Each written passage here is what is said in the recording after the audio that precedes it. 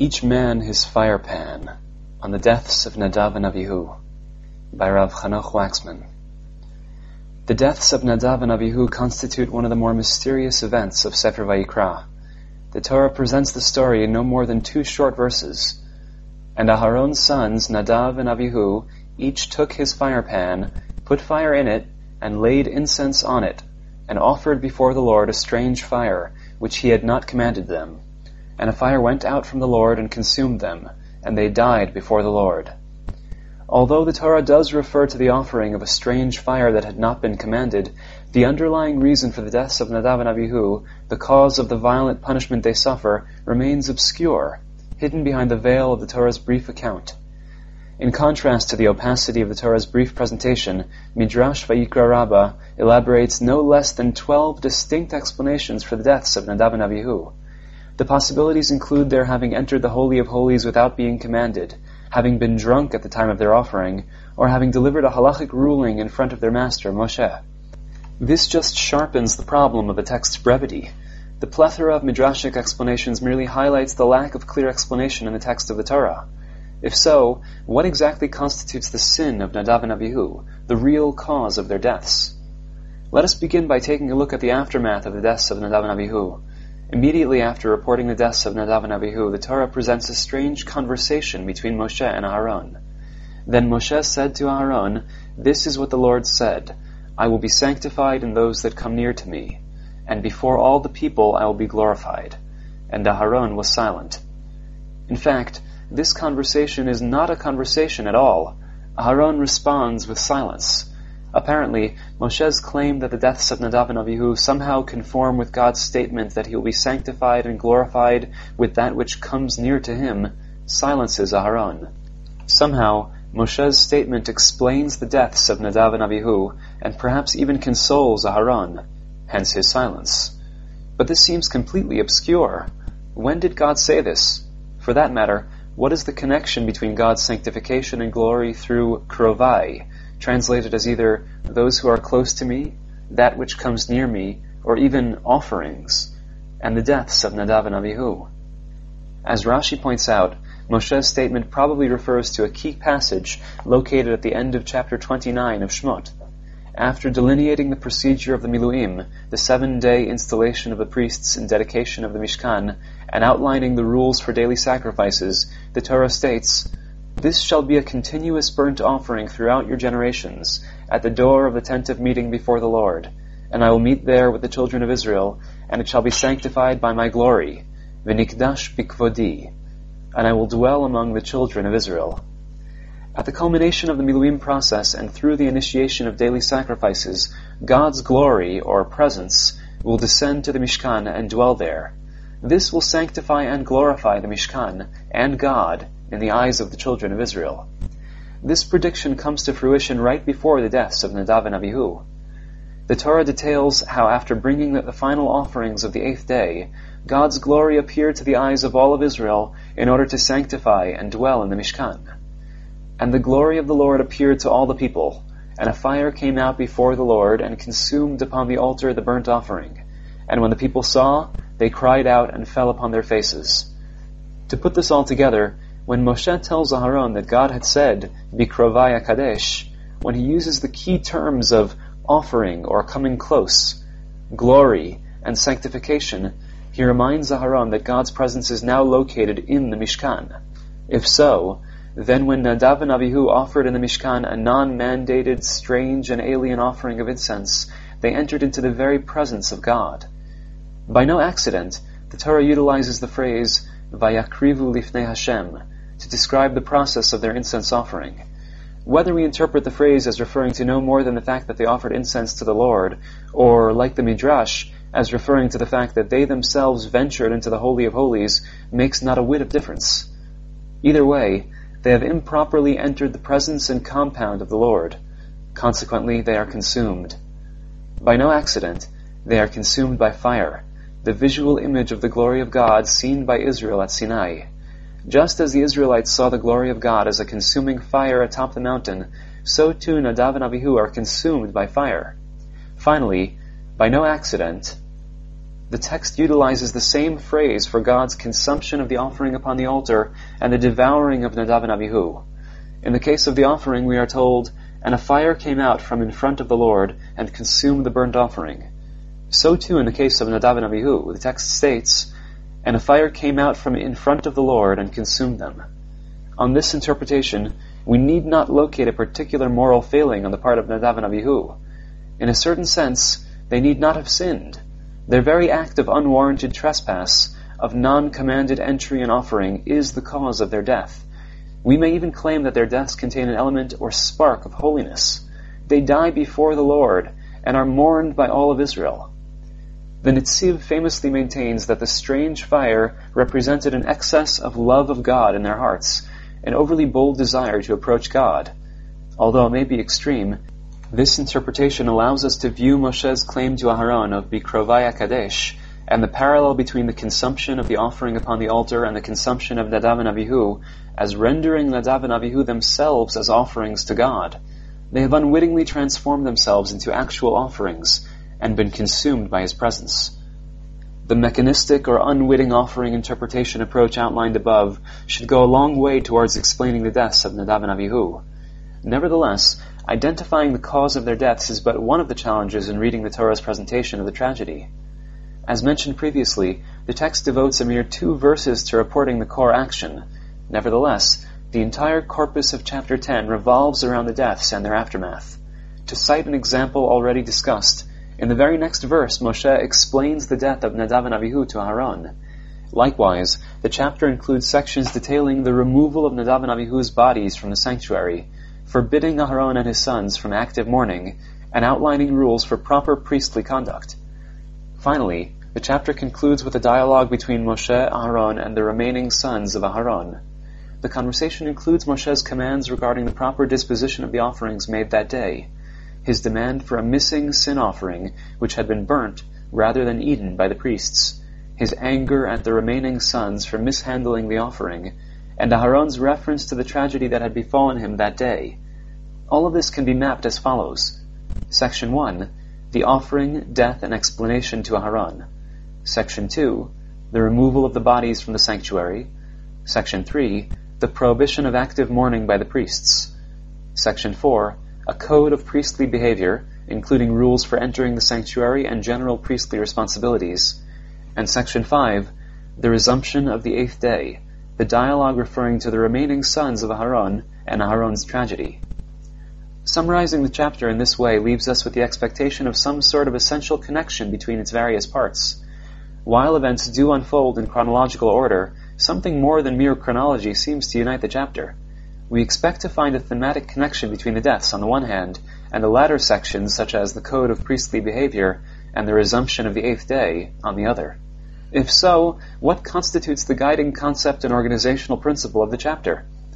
At first glance, we may be inclined to make use of the concepts developed above. Until now, we have explained the deaths of Nadav and Abihu as deriving from unwitting trespass upon the presence of God. In other words, they commit a fateful error in Hilchot Kodshim, the laws of sanctity. Not fully cognizant of the sacred status of the area they enter and the proper conditions for the act of incense offering, they are inevitably consumed. Likewise, the remainder of the chapter can be viewed as connected to the issue of the status of sanctity and the proper mode of relation to sanctified entities, areas, and objects. Sections 2 and 3, the removal of the bodies from the sanctuary by others than the priests, and the prohibition of mourning by the priests, close with the explanatory phrase, "For the anointing oil of the Lord is upon you." The priests cannot defile themselves by contact with the bodies, participate in public rituals of mourning, or even leaving the door of the tent of meeting, because they are priests. They are sanctified entities and must be wary of their status. So too, Section 5, the resumption of the 8th day, can be viewed as revolving around the same issue of relation to sanctity. In Section 5, the dialogue with Aharon and his remaining sons, Moshe delivers instructions on how to deal with the offerings made that day, and where and how the priests should consume them. His anger at the remaining sons stems from their apparent disregard of the details of the laws of most holy objects, and their careless burning as opposed to eating of the sin offering. As Nadav and Abihu disregarded the details of permitted and forbidden, commanded and not commanded, so too the remaining sons now disregard the laws of sanctity. Finally, Section 4, the Priestly Code, also appears to fit this theme. The opening law of the Conduct Code consists of the rule of sobriety for entering the sanctuary, and the accompanying possibility of death. After the deaths of Nadav and Avihu upon entering the sanctuary, and the assignment of entering the sanctuary to remove the bodies to non-priests, the Torah continues to discourse upon the theme of the proper relation between priests and the act of entering the sanctuary. One may enter the sacred place only under certain conditions. Nevertheless, this is not enough. The full text of the mini parasha detailing the code of priestly conduct runs as follows. And the Lord spoke to Aharon, saying, Do not drink wine or strong drink, you nor your sons, when you enter the tent of meeting, that you may not die. It is an everlasting law throughout the generations. And you shall distinguish between the holy and unholy, and between unclean and clean. And you shall teach the children of Israel all of the laws which the Lord has spoken to them through Moshe. While the motif of sanctity and relation to sanctity may be enough to explain just about everything connected to the deaths of Nadav and Avihu and the structure of chapter 10, it does not explain the inclusion of all of the priest's code. While the function of distinguishing between holy and unholy, and perhaps clean and unclean, requires little explanation, the focus on the general Torah-teaching function of the priest seems surprising. What is the connection between the laws of sanctity and the role of the priests as teachers of Israel and teachers of the law? Rather than reach for the obvious and elaborate upon the status of law as sacred object, the priests as custodians of the sacred, and so on, I would like to return to the strange fire of Nadav and Avihu and focus on a hitherto neglected aspect of the story. The tragedy of Nadav and Avihu's deaths did not occur in a vacuum. Rather, the Torah carefully links the story of their death with the events reported in chapter 9, the story of the 8th day. On the simplest level, reading Parashat Shmini leaves the impression that they died almost immediately after the crescendo of the events of the 8th day, the appearance of God's presence and the consumption of the children of Israel's offering by the divine fire. Moreover, as pointed out above, the Torah parallels the consumption of the offering and the consumption of Nadav and Avihu by utilizing the exact same language to describe the two events. In both cases, a fire goes out from before the Lord and consumes. Perhaps based upon this parallel, Rashbam maintains that the two events happened simultaneously. But this is not all. Throughout chapter 9, which recounts the events of the 8th day, the Torah makes extensive use of the term come close, or approach, or offer, based on the verb stem kuf resh bet, and the term command, tzadi vav he. For example, consider the following verses. And Moshe said, This is the thing which the Lord commanded, tziva, you to do, and the glory of God shall appear to you. And Moshe said to Aaron, Approach the altar, and perform your sin offering and burnt offering, and make atonement for yourself and for the people, and make the offering of the people, and atone for them as the Lord commanded. And Aaron approached to the altar. Altogether, the term command appears 5 times throughout the chapter. Not including the variation of korban, the term approach or offer appears 8 times. The chapter seems to build up a complex of concepts to foreshadow the deaths of Nadav and Avihu. In what might be thought of as a reversing parallel, the Torah utilizes the exact same terms to describe the fateful act of Nadav and Avihu. And they offered before the Lord a strange fire, which he had not commanded them.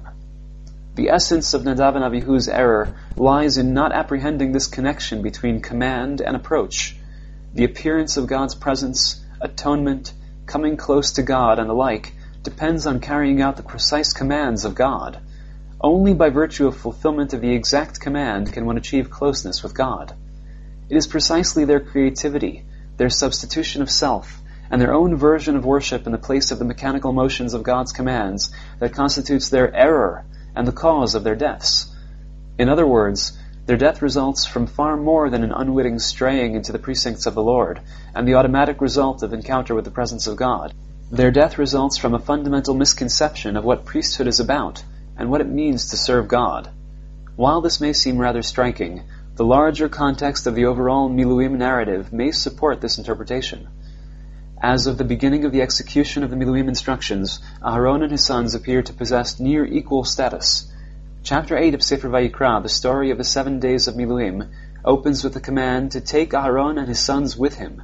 Just as Moshe brings Aharon to the door of the tent of meeting to wash and dress him, so too he brings the sons of Aharon to the door of the tent of meeting to wash and dress them. the sons of Aharon also place their hands on the heads of the various offerings, have blood placed upon them, participate in the wave offering, and consume the bread and meat of the Miluim offerings. In fact, every mention of Aharon carries with it either a modifier of and his sons, or a parallel process performed on or by his sons. But on the 8th day, at the beginning of Parashat Shmini, a radical shift ensues. Although the 8th day opens with Moshe's calling to Aharon, his sons, and the elders of Israel, the instructions for the procedures of the 8th day are addressed to either Aharon or the children of Israel. It is Aharon and Aharon alone who is told to take various animals and approach before the Lord. It is Aharon alone who performs the central rites and offerings of the day, and he, along with Moshe, who blesses the people. While Aharon plays the key role in causing the descent of the divine presence to the Mishkan, his sons are reduced to no more than drawers of blood and choppers of meat. They perform no acts of divine service, and merely assist Aharon in handling the materials. The main action seems to take place between Aharon, the divine presence, and Israel. All this should shed new light on the subsequent acts of Nadav and Avihu, explicitly identified as the sons of Aharon, and taking of ish machtato, each man his firepan. Their offering before the Lord constitutes a radical reassertion of the role and significance of the sons of Aharon. They too are capable of serving before the Lord. They too are priests, the spiritual elite chosen by God to draw down His presence amongst the children of Israel. They choose incense, with its obvious symbolism linking the cloud and the divine presence, to seek to come close to God. Once again, the story turns out to be about the self, the spiritual voice, and the revolutionary religion of the sons of Aharon. To close the circle, all of this should help provide new perspective on the structure of chapter 10, on the conceptual connection between the death of Nadav and Avihu on the one hand, and Moshe's critique of the remaining sons and the code of priestly conduct on the other. As mentioned previously, the core of section 5, the dialogue of the remaining sons, or the resumption of the 8th day, involves Moshe's search for the missing sin offering. And Moshe sought out the goat of the sin offering, and behold, it was burnt. And he was angry with Elazar and Itamar, Aaron's remaining sons, and said, "Why did you not eat the sin offering in the sacred area? For it is most holy, and he has given it to you to bear the guilt of the community, to make atonement for them before the Lord." Moshe accuses the remaining priests not just of violating the technicalities of the laws of sanctified objects, but of a fundamental dereliction of duty. If the priests do not consume the sin offering in the appropriate manner, it does not achieve atonement for the people of Israel. In fact, the text only mentions a sin offering of a goat at one other point in the narrative.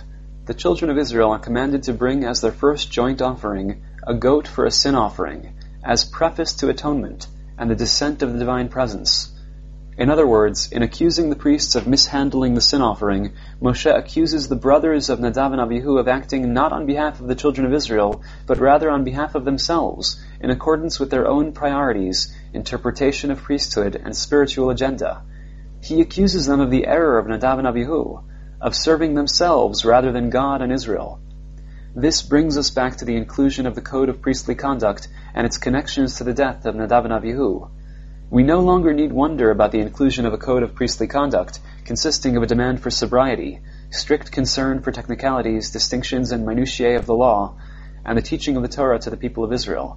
After all, priesthood is not about an ecstatic approach to God. It is not about the individual experience, nor the spiritual and psychic elevation of the priest. Nor is priesthood about the self, the spiritual priorities, desires, and needs of the priest. As the story of Nadav and Avihu aptly demonstrates, it is about careful adherence to the law, about serving the law and the people of Israel. Only through his service of the law and the people of Israel does the priest merit to come before God.